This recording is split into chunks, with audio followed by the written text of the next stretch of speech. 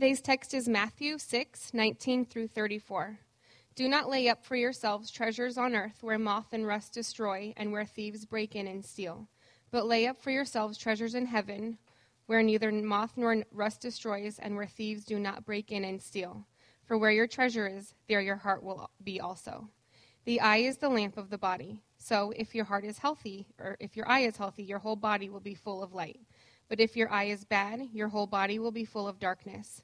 If then the light in you is darkness, how great is the darkness?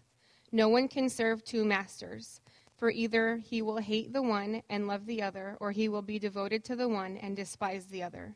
You cannot serve God and money. Therefore I tell you, do not be anxious about your life, what you will eat or what you will drink, nor about your body, what you will put on. Is not life more than food, and the body more than clothing? Look at the birds of the air. They neither sow nor reap nor gather into barns, and yet your heavenly Father feeds them. Are you not of more value than they? And which of you, by being anxious, can add a single hour to his span of life? And why are you anxious about clothing? Consider the lilies of the field, how they grow. They neither toil nor spin. Yet I tell you, even Solomon in all his glory was not arrayed like one of these. But if God so clothes the grass of the field, which today is alive and tomorrow is thrown into the oven, will he not much more clothe you, O you of little faith? Therefore, do not be anxious, saying, what shall we eat? Or what shall we drink? Or what shall we wear? For the Gentiles seek after all these things, and your heavenly Father knows that you need them all. But seek first the kingdom of God and his righteousness, and all these things will be added to you. Therefore do not be anxious about tomorrow, for tomorrow will be anxious for itself. Sufficient for the day is its own trouble. This is the word of the Lord. Please be seated. Thanks, Molly. If you don't know, we've been in the Sermon on the Mount. My man Dwayne was here last week. Hey, was he legit? He was. He's a good dude. He shared with us last week. I was at Redemption Arcadia giving an update. They're the church that planted our church plant. I will say, just completely side note before we jump into the text, I had this kind of revelation. I love to preach. It's something I really feel like I'm comfortable in doing. And man, I'm totally saying this not just because I'm standing up here, but I would rather attend this church and never preach again than preach at any other church every Sunday.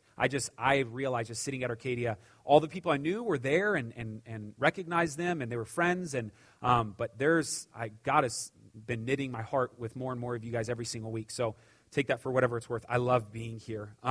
So if you don't know, we've been in the Sermon on the Mount. We believe the best way to go through the Bible is verse by verse, chapter by chapter, and that's honestly what we've been doing. We've taken this approach to not the entire book of Matthew, but the greatest sermon ever preached by Jesus, the guy we follow, and he's the big deal. And so he lays out all these things. And the big thing I want you to know to take away, just to kind of catch you up as to where we are, the premise of the Sermon on the Mount is laying out the fact that we live in a world right now, going to sound very Christian if you're not a Christian in here for a second, we live in a world right now that is controlled by darkness. It is a kingdom of darkness, okay?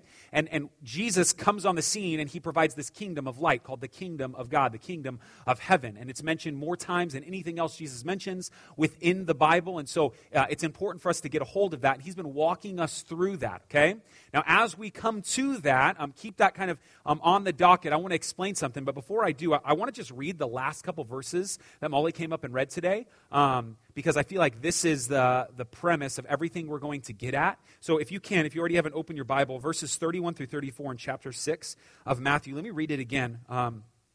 And then we'll come back to it and break it down a little more. But just listen to what this, I would consider this part of meditating on it, right? Therefore, do not be anxious, saying, what shall we eat, or what shall we drink, or what shall we wear? For the Gentiles seek after all these things, and your heavenly Father knows that you need them all. But seek first the kingdom of God and his righteousness, and all these things will be added to you. Therefore, do not be anxious about tomorrow, for tomorrow will be anxious for itself. Sufficient for the day is its own trouble. There's a translation, the New Living Translation, that is not so word for word, and it reads it like this. So don't worry about these things, saying, what shall we eat, what shall we drink, or what shall we wear? These things dominate the thoughts of unbelievers, but your heavenly Father already knows all your deeds. Seek the kingdom of God above all else, and live righteously, and he will give you everything you need. So don't worry about tomorrow, for tomorrow will bring its own worries. Today's trouble is enough for today. A guy named Eugene Peterson took the Bible, and he would say translated, I would argue commented on the Bible, and wrote something called the Message Bible. And this is how he translates these sections of verses. He says, this is Jesus talking, what I'm trying to do here is to get you to not be so preoccupied with getting, so you can respond to God's giving. People who don't know God and the way he works fuss over these things, but you know both God and how he works. Steep your life in God reality, God initiative, God provisions. Don't worry about missing out. You'll find all your everyday human concerns will be met. Give your entire attention to what God is doing right now. And don't get worked up over what may or may not happen tomorrow. God will help you deal with whatever hard things come up when the time comes. So here's where I want to start. There's a term that I feel like I've coined in my mind, and I want to share with you, and it's called centering the Bible. And I feel like it's detrimental to what I would argue a craft that I like preaching and watch of other guys as they teach and preach the Bible do, and I feel like is really difficult. And what I mean by centering the Bible is the Bible causes the Christian to live in these crazy tensions. And so there's a moment where, let's take, for example, God's wrath is talked about. And then there's a moment where God's love is talked about. Now, of course, we would say these are not mutually exclusive, but for the sake of the way we understand such terms, God's wrath and God's love. And so we read in the book of Revelation that one day Jesus is going to return and he's going to provide justice, hear me, and blood is going to flow in the streets, okay? Jesus, blood is going to flow in the streets. Now we hear that and we go, yes, that's true, but remember, God also is love. And what we're doing is we're taking justice in that moment, we're taking wrath in that moment, and we're centering it. Instead of living in that reality, we try to center it. We try to make God a little more palatable. Another example of this is the way that the Bible speaks of works, fruit, the way that Christians are called to respond, the way that Christians are called to do things. We're going to see this in spades in Matthew 7. And then at the same time, faith. So the tension that we live in, the Bible creates, is there's certain moments within Scripture that the Bible goes, listen, you don't have to do anything.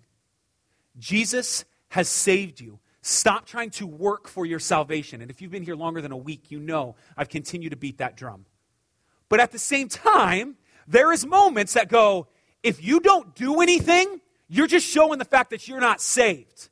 And what we want to do is we want to center the Bible, right? Well, yes, grace, but remember, there's works too. And the Bible's teaching about works. Well, remember, it's grace too. Instead of allowing the Bible to just bleed us dry and going, no, let me jar you for a second. You need to work out your salvation with fear. You need to work out your salvation with trembling. Be careful. Be careful.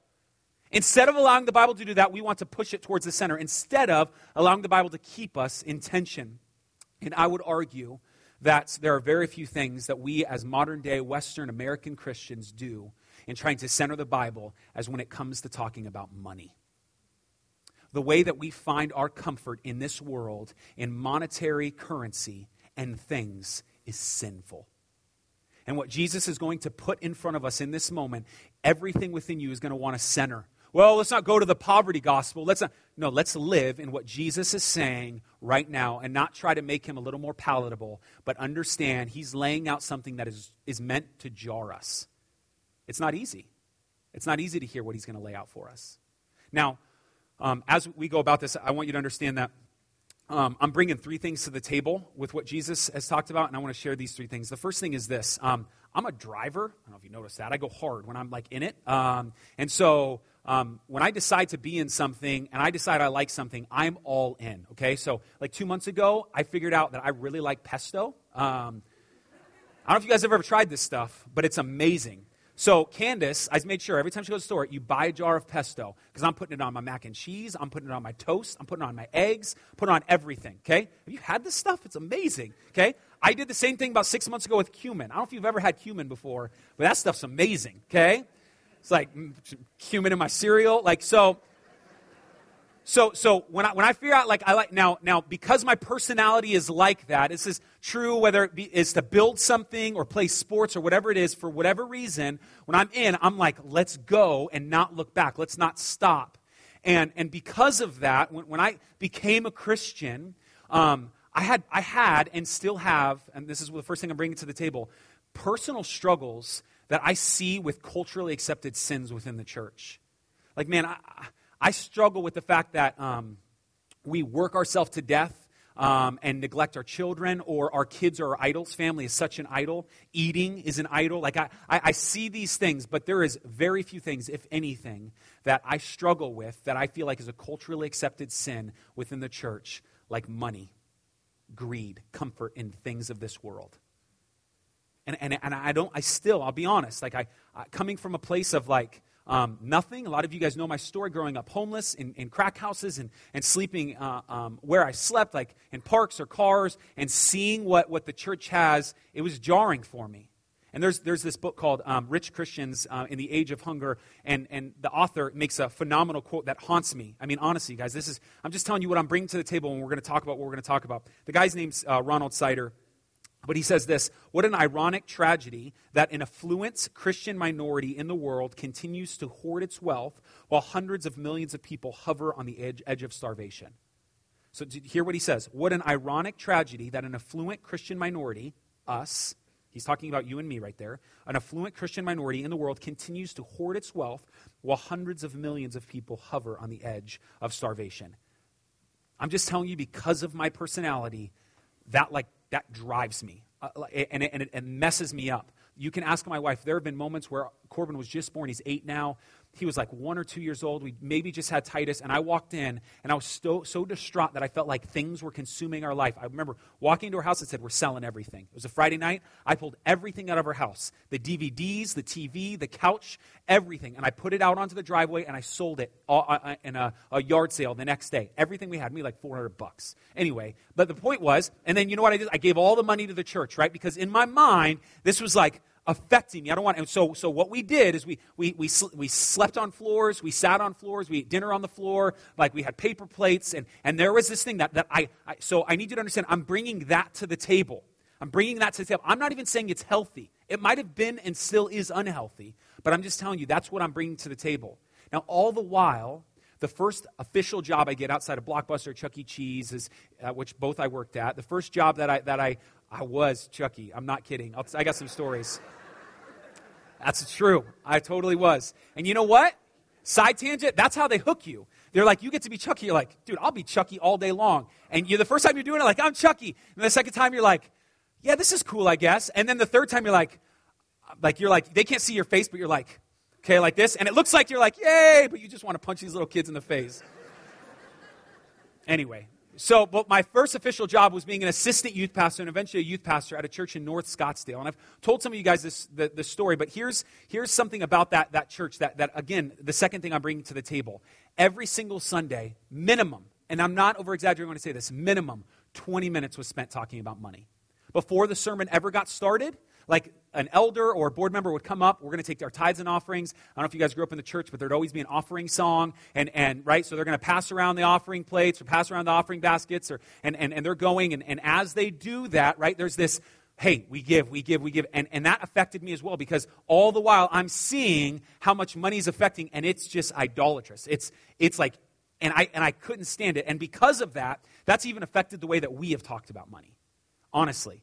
Like, because of that baggage, the way that the service is set up, I don't know if you're new or not, but you'll see, we get up here and we're like, hey, at the end of service, like, hey, there's some boxes you should give. Now let's go into communion, okay? Like, it's almost like we've erred on the other side. And so I want to just stop and say something to that, because today is not about giving, but I believe giving is a huge answer to what Jesus is driving towards. And I don't mean just giving towards the church, but know this. I'm not saying anything, or we're not reading this passage because we're struggling financially.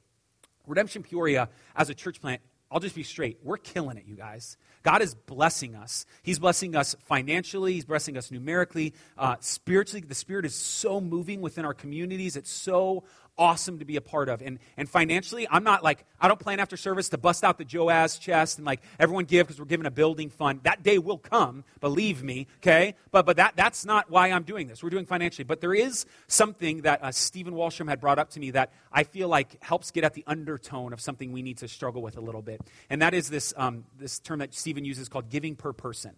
And here's why I bring this up. Our giving per person, though I know some of you, as the most generous people I know, honestly, some of you give in extreme amounts. our giving per person is alarmingly low. Like nationally low, statewide low. Of the 10 congregations, we're probably the third most socioeconomic highest on the ladder. We are the second lowest from the bottom in the redemption congregations. We're $1 per person above Alhambra, which is poverty-stricken. Now, we can immediately look, as those of you who are not college students, you can look at the college students and say, well, it's because the college students are giving because they're in college. But here's the reality. Tucson is 70% college students. Flagstaff is 60% college students. Tempe is 50% college students, and their giving per person is astronomically higher than ours. Now, I feel comfortable saying this because I'm not asking for money, and we're doing financially well. But check this out. Giving historically within the Christian faith has been a spiritual attribute, has been a spiritual discipline.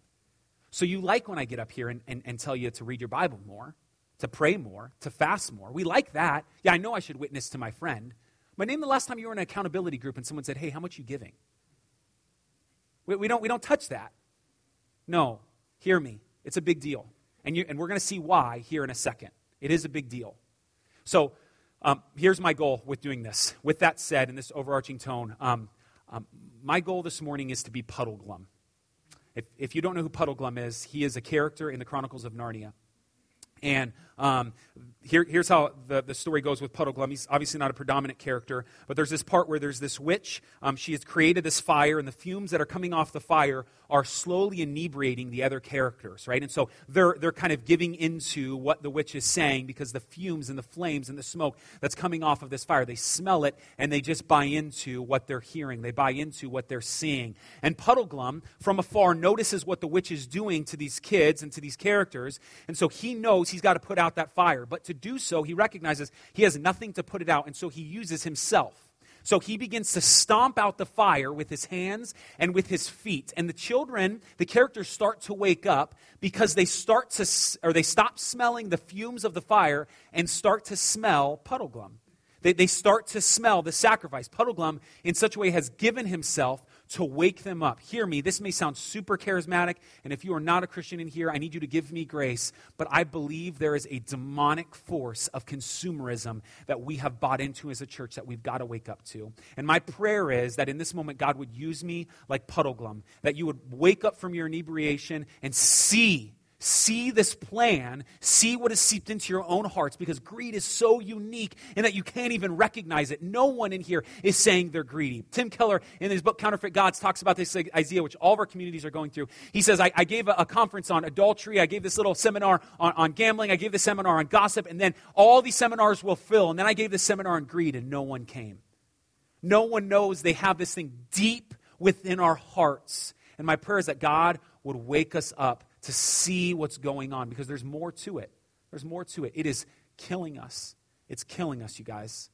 So with that said, we're going to go through Matthew 6, and we're going to lay this out. And as you do that, I need you to hear that theme, right? Because when I'm discipling guys, I'm discipling them through three different types of lenses when it comes to sin. There are visible sins, like if you walk on somebody who is sleeping with another woman that's not his wife, that's a visible, obvious sin. You are obviously committing adultery. But then there's these heart-level sins, right? Where you're looking at a woman who's not your wife, and you're thinking about sleeping with her, and you're committing adultery. And in this moment, someone can come up to you and go, are you looking at her in the wrong way? You can completely deny it. It's a heart-level sin. So there's obvious visible sins, then there's these heart-level sins, and then I would argue there's these unrecognizable sins that the Holy Spirit wakes you up to, that you didn't even know looking at that woman was a sin until the Holy Spirit goes, hey, no. And my prayer is that this has been hidden, this idea of consumerism has been hidden, that God would wake some of us up to it. That God will wake some of us up to it. Okay, let's do Matthew 6. Bless you. Matthew 6. Let's do it. So there's three kind of imperatives in this that we're going to see. It's do not be anxious, do not lay up for yourself treasures in heaven, and seek first the kingdom, and you'll lay all those out. But here's why I bring up the three imperatives. If you don't know what an imperative is, think of a verb that is telling you to do something. So if I say the word start, it's not an imperative, but it's a verb. But if I look at you and go, start, right? I'm telling you to do something. Run. I can say the word, but when I'm telling you to do it, it's an imperative. And Jesus is telling us to do three predominant things. There's two smaller imperatives, but the three dominant imperatives that Jesus is going to lay out in front of us are what I just said. Do not be anxious. Lay up for yourself treasures in heaven, or don't lay up for yourself treasures in heaven, and seek first the kingdom of God. And I pray as we hear those, you'd wake up. And I mean this, you guys. I spent my day fasting this week praying for this moment, praying that God would use this to see the spirit of this age and what's going on within us. So please know that it's bigger than we're probably even thinking in our own hearts. Verse 19, chapter 6 of Matthew. Do not lay up for yourself treasures on earth. There's our first imperative. Where moth and rust destroy, and where thieves break in and steal, but lay up for yourself treasures in heaven. Another imperative. Where neither moth nor rust destroys, and where thieves do not break in and steal. For where your treasure is, there your heart will be also. Now, as we read those words, let's state some obvious things.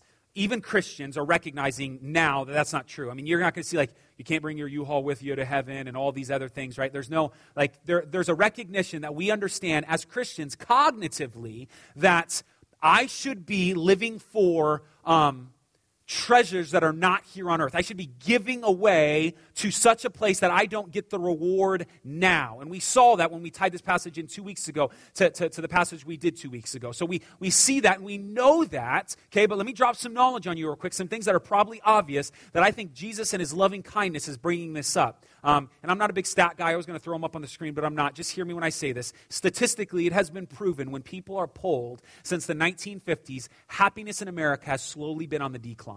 Okay? While at the same time, material possessions have slowly been on the incline. The average American consumes as much energy and fuel as 27 Ethiopians.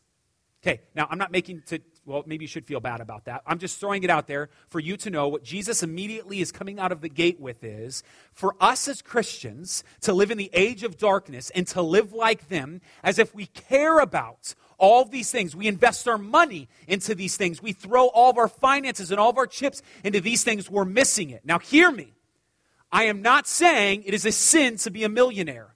What I am saying is what we need to contemplate, and what Jesus, I think, is asking us to contemplate, is when you made $40,000 and you lived like you were making $40,000, well, suddenly when you made $80,000, why?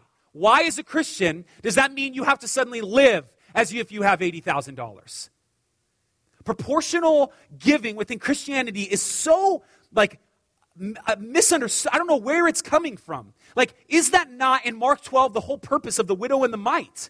That Jesus is standing by the offering box. Some of you give your 10% who make $100,000 a year, and then somebody who gives, makes $20 a week cleaning a house gives that money. Jesus goes, she gave more. It's not proportional. It has everything to do with giving all. And so in this moment, listen, it's not a sin to have money. It's not at all. It is a sin to have money. It is. It is not a sin to have money, but it is a sin to have money. And you suddenly losing your bearings because your saving account is going down, you suddenly feeling like you are investing in the wrong things. And we can see this because the next verse, clear as day, maybe not at first, gives us a glimpse as to why we're doing this. And I explained this a few weeks ago, but when he says the eye is the lamp of the body, so if your eye is unhealthy, your whole body will be full of light. Or if your eye is healthy, your whole body will be full of light. But if your eye is bad, your whole body will be full of darkness. If then the light in you is darkness, how great is the darkness? And we had talked about how essentially what he's getting at is this parallel with Matthew 20, that our eye, what we're seeing, we don't see the beauty of the gospel. We don't see the beauty of salvation. And because of that, because we've looked at other things, like remember a few weeks ago we talked about how we're looking for the accolades of men to be seen, we're missing it. And so everything else within us is dying, it's decaying, and it's a great darkness. And then he makes this declaration, an awesome declaration: no one can serve two masters, for he either hate the one and love the other, or he will be devoted to the one and despise the other. You cannot serve God and money.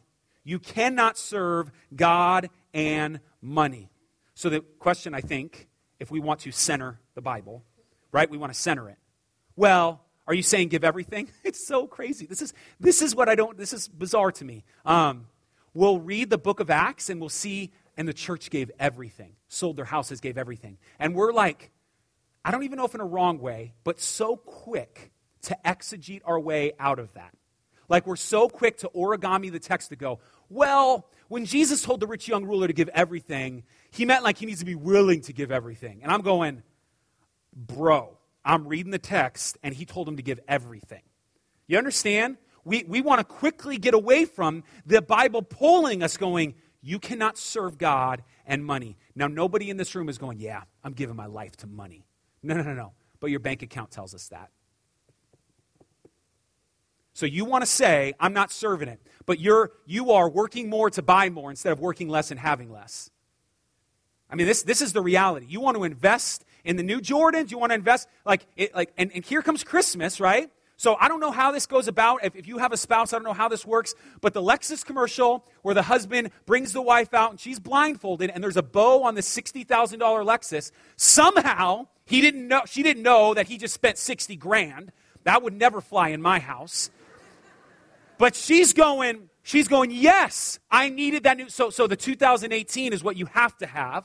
Hear me. I think Jesus would gently, in a loving voice, go, you need to rethink things. You are investing in the wrong things. And so again, I'm not saying it's a sin to have $1 million. I think what's crazy about the gospel is if you got $1 million, you have an opportunity to give more than those of us who don't. Not an opportunity to live more lavishly than those of us who don't. Now, I may sound like some like let's just give it all and let's start a commune type deal, but I'm just telling you, I'm throwing this out in front of us. And Jesus is going, you cannot do both. You can't. And so here's the question that I think we probably have to wrestle with before we go to this next section is, well, then how do I invest in heaven? How do I invest in heaven? I don't know fully, but I think Jesus gives us a glimpse in Luke chapter 14. You don't have to turn there. There's no slides today because if you don't know, Josh Miles, who leads our band, he's our worship guy. It was his birthday yesterday. We're not going to sing happy birthday. It was his birthday yesterday. And as a birthday gift, it takes a lot of time for him to do slides. He's the one who does our slides. I didn't send him any slides. So together, this is our birthday gift to him. We're not going to have slides besides the text. We're going to just listen, okay? So Luke 14, verses 12 through 14, this is what it says.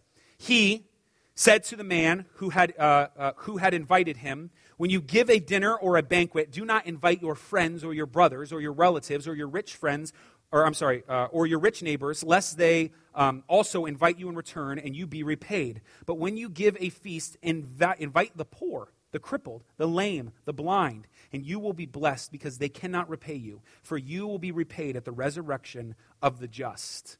So there is, at the end, you can hear it, there is this repayment at the resurrection. There is a repayment when it's all said and done. So what is he getting at, right? So his example, and he goes on to tell the story of this wedding banquet. Thanksgiving dinner is coming around the corner, and I would almost guarantee very few of us are planning on inviting the panhandler. Like, you got people who would make your dinner uncomfortable. You would have to, be on, if you will. You have to buy an extra plate. It'd be a lot more work. Now, I don't want to get lost in just the analogy because it's very clearly, I think, what Jesus is getting at when he says, don't so they can repay you. I think that the nuance and the best way we can invest in heaven, the question that we can ask, and I'm not saying this is the end-all, be-all, are you giving to yourself? I think that's the question we need to ask. When you give to compassion, even a good organization, when you give to compassion, your heart is going to wonder what Compassion is doing with your money. Compassion's the organization that you sponsor a kid for like $40 a month or whatever, right? So when I grew out my dreads, which were banging awesome, about 5 years ago, I cut them and I donated them to Locks for Love. They didn't want them, whatever. So when I'm looking into donating my locks for love, my locks for love, okay, literally, I had locks. Everyone else had hair. I had locks. When I'm looking into giving my dreads to this organization, I'm looking into this organization because I care about what I'm giving to. Now, so hear me. You care about what you're giving to. You're not just kind of just throwing money out. No. If you are spending money in this direction, you're going to give money away, and believe me, being the pastor of a church, I get this a lot. Well, I'm hesitant because the church, right? So suddenly, like you're like, detail, I'm saying search us. You can look at where we spend every penny. That's totally fine. We will. As a member, you have full access to look at every dime we spend, right? But you're so curious as to what we're giving to. Because wherever your money is going, your heart is following. Or wherever your heart is, your money is going. And what Jesus is saying in this moment is, if you are giving to this world, it's because your heart is here. Your heart is here. And my prayer is that we would wake up from that. We would see that and recognize we need to stop giving to ourselves. Stop giving to our pride. Stop giving to the fact that we need to look better. Stop giving even to when we give away to certain things so we can be seen for these things. At the end of the day, Jesus in Luke 12 or Luke 14 is pushing against, don't give to yourself. Give to the kingdom. What did we learn 2 weeks ago? He knows. He knows, man. He knows where you're giving. Do you believe that do you believe that he's watching? Okay, there's a word here. The word therefore in our next verse. I've said many times, whenever there is a therefore, ask what the therefore is there for, right? It's not something I invented, but that's honestly, I think, good reading in general. And verse 25 starts off with a therefore. So with the therefore, the premise being, we cannot invest in both this world and in eternity. We cannot give ourselves away to this world and eternity. We cannot continue to put our treasures in this world and eternity. Therefore, I tell you, do not be anxious. There's another imperative. About your life, what you will eat or what you will drink, nor about your body, what you will put on. Is not life more than food, and body more than clothing? Okay. Here's where Sean sounds like a conspiracy theorist. One of my professors for my master's, Mike Goheen, who wrote the book Drama of Scripture, I've quoted him many times, is walking us through a class called The Spirits of This Age. And the top of the spirits of this age was this term consumerism. And when you see this word anxious, it's not, I don't think at all, Jesus is using it in the way that we think through a depression and anxiety. This word anxious has way more to do with being concerned, or literally translated like double thinking. Like we're being anxious like this, but we know this. Don't be anxious about that. So in that moment, he's saying be concerned. And Mike Goheen brings up the spirit of this age has to do with consumerism. And when you hear anxious, and what I think Jesus is laying out in front of us is this word that I think we probably should meditate on. It's this word that we're not too familiar with. And if you have kids, I beg you to teach them from an early age. It's the word contentment. Now, Jesus doesn't use this word, but I would argue that what the ethos of what Jesus is getting at to push against the antithesis of being anxious is contentment. Contentment. Now, to the conspiracy theorist thing. I said I've been spending time trying to hope that we would wake up from our stupor in this. Guys, I really believe from the turn to the 1800s to the 1900s, the 20th century, this is where I sound crazy, like a charismatic conspiracy theorist, but give me grace. I really believe Satan has strategically planned the place that we are in currently. Meaning, we have bought into what he has always been planning to do, in that we want more.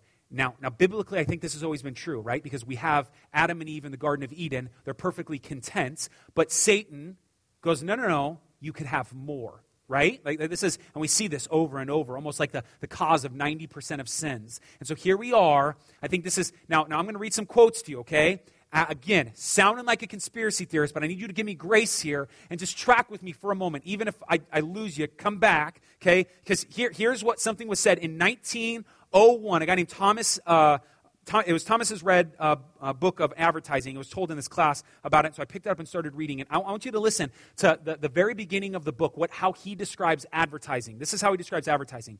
Advertising aims to teach people that they have wants they didn't know they had. So if you're in advertising, you know that. You're watching the McDonald's commercial. I didn't know I was hungry, but I am hungry now. Right? Like you didn't know. And so now suddenly, and that's what advertising is aiming for you to do. Now I want you to hear that through the lens of what Jesus is saying. Don't worry about what you don't have. I'll take care of you. Don't be anxious about that. Now, the government caught on to this. Here we go, conspiracy. The government caught on to this, and in 1929, in a U.S. government report, this is what they said about our economy, okay? economically, we have a boundless field before us, that there are new wants which will make way endlessly for newer wants as fast as they are satisfied. So our economy is based on the fact that you have things you don't even know, you need things that you don't even know you need. So eventually, we're going to continue to produce with the plan. We're planning on the fact that you're going to wake up to the fact that you need this thing you didn't even know you needed. That's literally the U.S. government report, ironically enough, right before, if you know your history, the Great Depression, hilarious enough, right? So right before that, we build our economy. Now, there's this video that I really want to suggest. It's not a Christian video at all. It's not even the best made video, but I think it's well worth the watch. It's 27 minutes long, and it's called The Story of Stuff. Okay? Now, I'm not pushing like tree hugging. This is not at all my agenda. I promise I'm tying this all into the text. But within the story of stuff, I would challenge you to watch it with your kids. We watch it with our kids and ask questions so we can get at. But here's ultimately how our economy is designed. And I'm not saying this like from a view. I'm telling you intentionally designed. This is how our economy is designed. That we would go work for things that when we go home, we have to have. Now, those things that we have to have, like a TV, tell us we need more things. And so we buy those things. But to buy those things, we have to work. And so we work to go home to things that we have to have. Now, in the story of stuff, there's this quote, and I don't know if you guys have ever heard a guy named Victor Lebow. He's one of the greatest economists of our time. In 1955, he basically lays out before the government how our economy should work practically, what we should be doing in all this. And I just want you to hear what he says. Track with me, I promise. I know I sound crazy. Okay? This is what he says.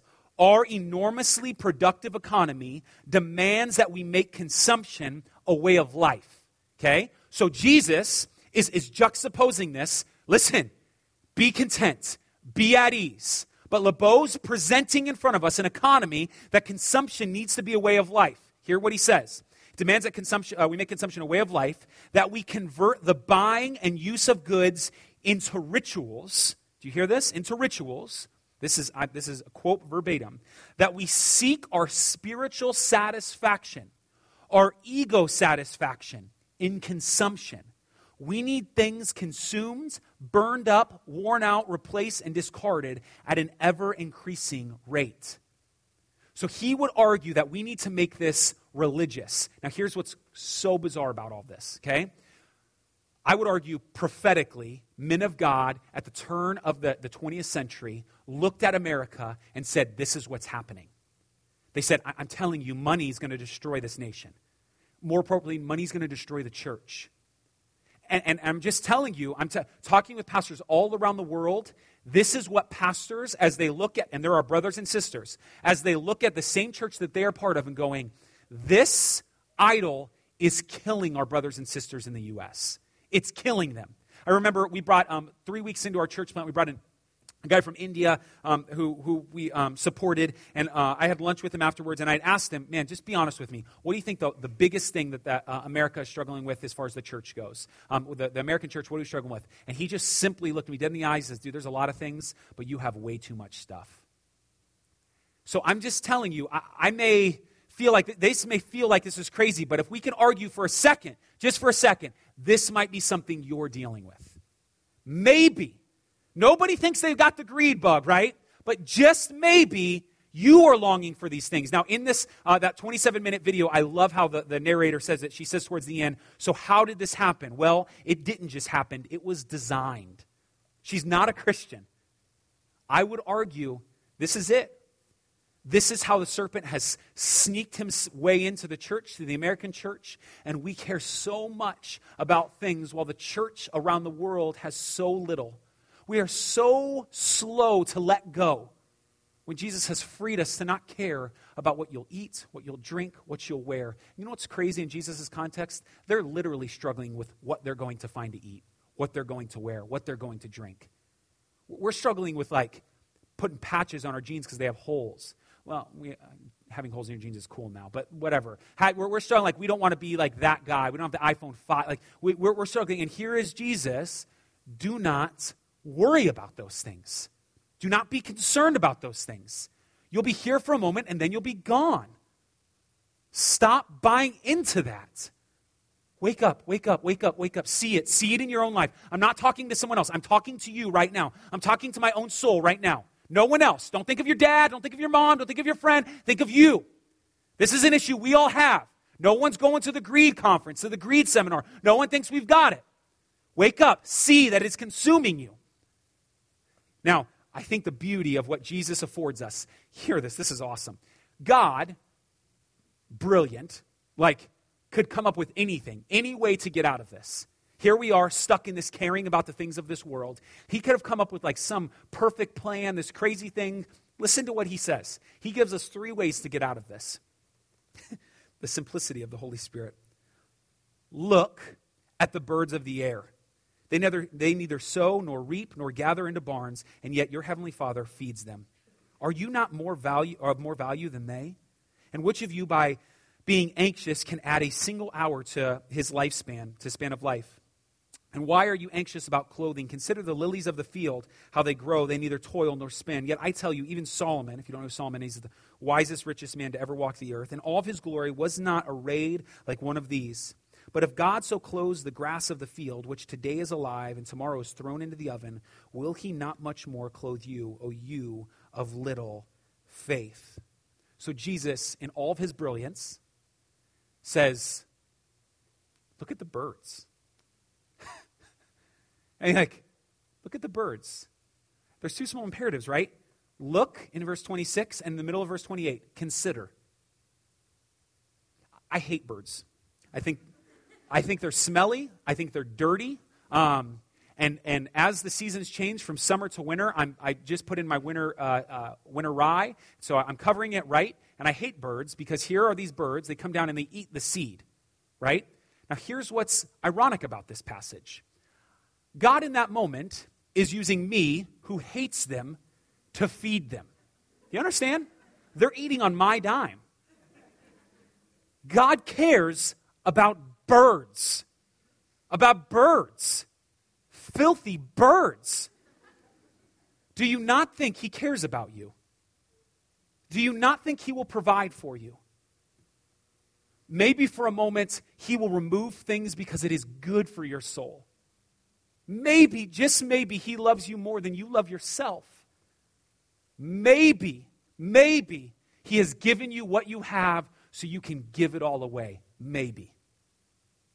Now, I don't know. This is why greed and consumerism is so, it's not, you can't grab it. It's like sand, and you're trying to get a hold of it, because I can't sit here and say that everyone should be giving $30,000 or everyone should only live on this much or you should only have these things, because we can roll it back, right? We want to send in the Bible and go, why don't we just live on bread and live in a commune and that's it? No, hear me. This is where it becomes really, really crazy, because Jesus in this moment has given you to have you wrestle. And hear me. That's all I'm trying to put in front of you. I have wrestled with few things. There have been few things that have caused as much turmoil within my marriage as this very idea that I struggle with how much I have. Man, do I struggle. We have a spare bedroom that no one even uses. Why? Why do I have it? What am I doing with it? And I struggle and I wrestle. And I'm not saying it is wrong. I'm just putting in front of you, think about it. If nothing else, wrestle with it. And if you're so afraid to give all of that money away, hear me when I say this, he'll provide. Take it for someone who grew up homeless, had zero money, he'll provide. Man, I've been in situations, Candace and I, we had no idea what we were going to do for Christmas. We had zero money. Well, let's be honest, negative money, okay? Negative money, okay? And I'm telling you, before I was ever a pastor, it's not the reason it was given to me. One of the pastors came up to me and said, dude, somebody in this church just wanted to give this to you. $500. And hear me, we made a list of everything we would have bought for Christmas, but we didn't have enough money to buy anything. So, well, if we want, $497, $500. He will provide. You know, last year, actually early part this year, we really felt like God wanted us to adopt a baby girl, at least foster. And so we're in this process. The problem is we can't, because we have one vehicle that, needed to be burned to the ground.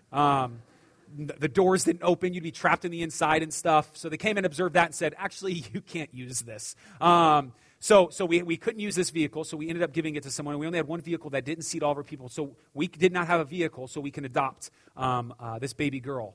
And I'm not kidding, listen to me. Earlier this year, and I know they don't like me saying this, but I'm going to put them on blast right now. The Clarks gave us a vehicle. And I don't mean like what some of you millennials drive vehicle, like this beater. I mean a 2013 Chevy Traverse, seats 8 people, gave it to us. He'll provide. He'll provide, man. Now that may seem so like trivial, like you need a car. No, listen to me. I wish I had a clean answer as what you can and cannot have. I'm just telling you, in this moment, he cares about the birds. He definitely cares about you. He'll provide. You don't need to work for more, to have more. Man, breathe. He'll provide. Now, let's wrap this up because the last part of the section goes at this. Therefore, do not be anxious, saying, what shall we eat, or what shall we drink, or what shall we wear? This obviously is consummating everything we've talked about up to this point. For the Gentiles seek after all these things. If you don't know what a Gentile is somebody, at least within our context, who is not a Christian, we'll say, not of the people of God. A Gentile in Jesus' context is anyone who's not a Jew. So the Gentiles, people who are not in the kingdom of God, they worry about the new Jordans. I don't worry about the new Jordans. Like, they worry about the new Lexus. I don't worry about that. They worry about these things. My money is going somewhere else. Don't center. Don't center. Don't try to center it. Let it affect you. Let it jar you. You have all this. Think about all that you have before you re-up on that next cable bill with 6 packages. Think about next time before you buy a car, before you think you need that. Pray and think. And I would not say it's a sin to buy any of those things, but I would say it's a sin for at least us not to stop in the moment and ask if we should have them. That's all I'm saying. And before we worry about, we're anxious about all that we have, all that we could take, what we'd eat, what we'd drink, the Gentiles worry about these things. Your Heavenly Father knows that you need them all. Verse 33, and here's the last imperative, and it is our turning point. But seek first the kingdom of God and His righteousness, and all these things will be added unto you. We're going to spend probably in the next year a Sunday going through 2 Corinthians chapter 8. And in this passage, it's so awesome that Paul, the Apostle Paul, who's writing this, basically says we need to give because you'll get back. And we're super excited. The prosperity gospel has taken that, right, and said if you give, like turn on TBN, you hear it, you see it. If you give, you'll be given $100. If you give $10, whatever. But here's what Paul says. If you give, you'll be given back, you ready? In righteousness. Now, ain't nobody going, yes, give me some of that. But here it is. If you give, he's talking totally financially, you'll be given back in righteousness. And then he says you'll grow in grace. So I think what Jesus is putting on the table is, before we seek any of the things of this world, we probably should filter everything to go, if I give to the thing of this world, or I buy the thing of this world, is it good for, am I giving to the kingdom of God? Now that sounds crazy radical, right? That sounds like, whoa, take it easy. I'm just telling you, 70% of the Christians all around the world are living like that. Guys, listen, you got to wake up from this. We've lived in suburbia for far too long, and we begin to believe the lies that we can just pull into our garage, close it, not engage with our neighbors. We feel like we can continue to spend outlandish amounts of money in certain areas. I'm telling you, we've believed the lies. And a part of me, even at times, if I was being honest, has prayed for persecution for the Western church and has prayed for poverty. That we would wake up, because I think it's better for our souls to lose an eye or a hand and not enter into the kingdom of God. May we see this. May we know this to be true. And not worry about what is going to come tomorrow, what we're going to have. And that's how he ultimately finishes, is it not? Verse 34, there do not be anxious about tomorrow, for tomorrow will be anxious for itself. Sufficient for the day is its own trouble. And how am I going to pay? If I give everything, how am I going to pay? If I give this way, what am I going to? Don't worry about that. He'll take care of you. Man, I miss this in the charismatic church. Testimonial Sunday, people be like, man, I was trying to catch the bus, and I missed the bus because, Satan was attacking me. So I ran 4 miles to catch the next bus. God is so good. You ran 4 miles. God is good, right? Everything within them, God provides, okay? I miss that so much, that we would see the beauty in what God has given us in all this. Now, I started this saying I want to be Puddle Glum, but who am I kidding? I'm not the one saying this. Jesus is Puddle Glum. Jesus is the one who does not look from heaven, listen, it's not that the dude could just have the Jordans. The Jordans were his idea. You understand? Like, the design from the Lexus came from an image bearer of God. He thought of that idea. He could have had whatever, whenever, however he wanted. He leaves all that. But before he does, check this out. He doesn't go, hey, give everything.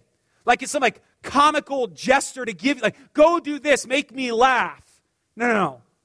He himself, according to 2 Corinthians 8, becomes poor so that we might be rich. Man, if we remember our story well enough, the Son of Man doesn't have anywhere to even lay his head. He does not just tell you to go, but he has lived this life in such a way that the kingdom of God would be known by all men. God, the Father, would be glorified. To say, I don't need to have all these things. This is not what it's about. I'm here for a moment. I will be gone. May we follow that guy. May we not follow Kellogg's. May we not follow Legos. May we not follow Lexus. May we not follow those guys. Listen, they're going to let us down. Let's follow that guy. He's the one who gave everything. He's the one who's calling us to follow him. Let's do it well, man. Let's do it well. Let me pray for us.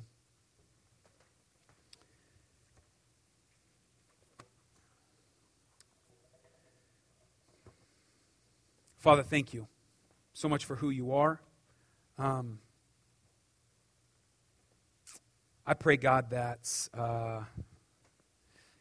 as I said in the beginning, and you know, I've prayed this week that this demonic spirit that is consuming us, that is tricking us, that is lying to us, that we have to have, I pray that it would be broken.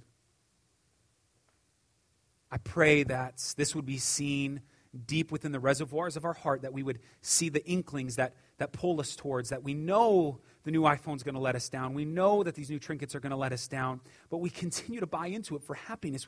We continue to follow LeBeau's model of economy, and I pray, God, that you would help us see that this truly is a spiritual attack against our souls. That we're the rich man that struggles with getting into the kingdom of God like a camel going through the eye of a needle. We're that person. Because we're being blinded by the God of this world. Help us see that. May every purchase, God, may every direction we go into giving, may it be towards the kingdom of God. May we seek your kingdom first. May we seek your righteousness first. And then we know at the end of the day, you'll take care of us. These things like food and water and clothing, you'll take care of us. You will. There's many who even go without today, and we can question, but yet we just sit in this promise. You'll take care of us. You'll take care of us. You know. You care about the birds, so we know you care about us. When you care about inanimate objects like grass, you care about us. Thank you so much, Jesus, for your words of rebuke. Thank you so much, Jesus, for your words of direction. May we live our life in that way. We love you. We praise you. Holy Spirit, we desperately need you to walk this out well. In Jesus' name, amen.